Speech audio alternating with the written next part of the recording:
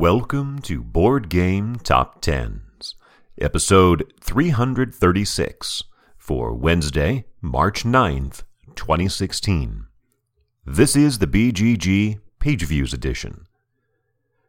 Sliding 3 spots out of the top 10 to number 11 is Star Wars Imperial Assault by Corey Konieczka, Justin Kemppanen, and Jonathan Ying, published by Fantasy Flight Games, with 10,186 views.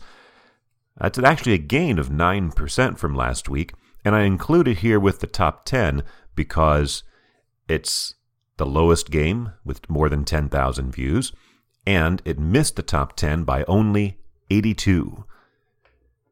We do have 5 debuts in the top 10, 5 new entries. The first is at number 10, Heart of Crown, designed by Ginkgo, published by Japanime Games, with 10,268 views.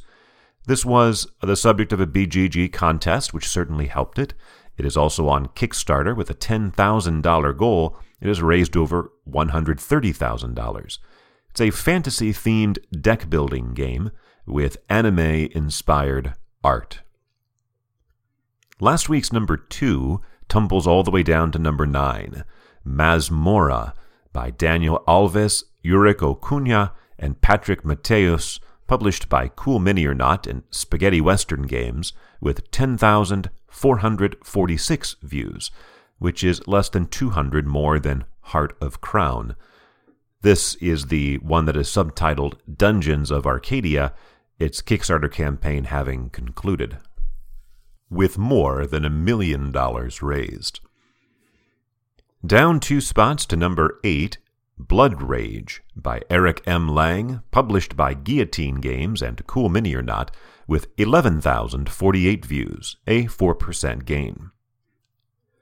Our second debut is at number 7, Darklight by Mauro Pane, published by Dark Ice Games, with 11,600. The subtitle of this game is Memento Mori. It's a dungeon crawler with miniatures on Kickstarter. At a £70,000 goal, has raised $90,000. It's about $130,000. Climbing 4 spots to number 6, Star Wars Rebellion by Corey Konieczka, published by Fantasy Flight Games, with 12,356 views, a 36% jump as the publicity machine ramps back up for the release of this game, still scheduled for release March 31st, a little over 3 weeks from today. There's a preview video on the Fantasy Flight website, and this is the 9th time Rebellion has been on the list, which is pretty impressive for a game that hasn't even been released yet. Climbing 4 spots also to number 5, Quadropolis by Francois Gandon, published by Days of Wonder, with 12,458 views, 102 more than Star Wars Rebellion. These two moving up in lockstep this week. They were 9 and 10 last week. They're 5 and 6 this week. Last week they were separated by 107 views, or rather 97 views. This week separated by 102, so very close together. The third of our 5 debuts at number 4 is Overkill from Games Workshop. Actually has, I guess Overkill is the subtitle, but it's the one that's written in big type on the box. It's Deathwatch Overkill, with 13,726 views.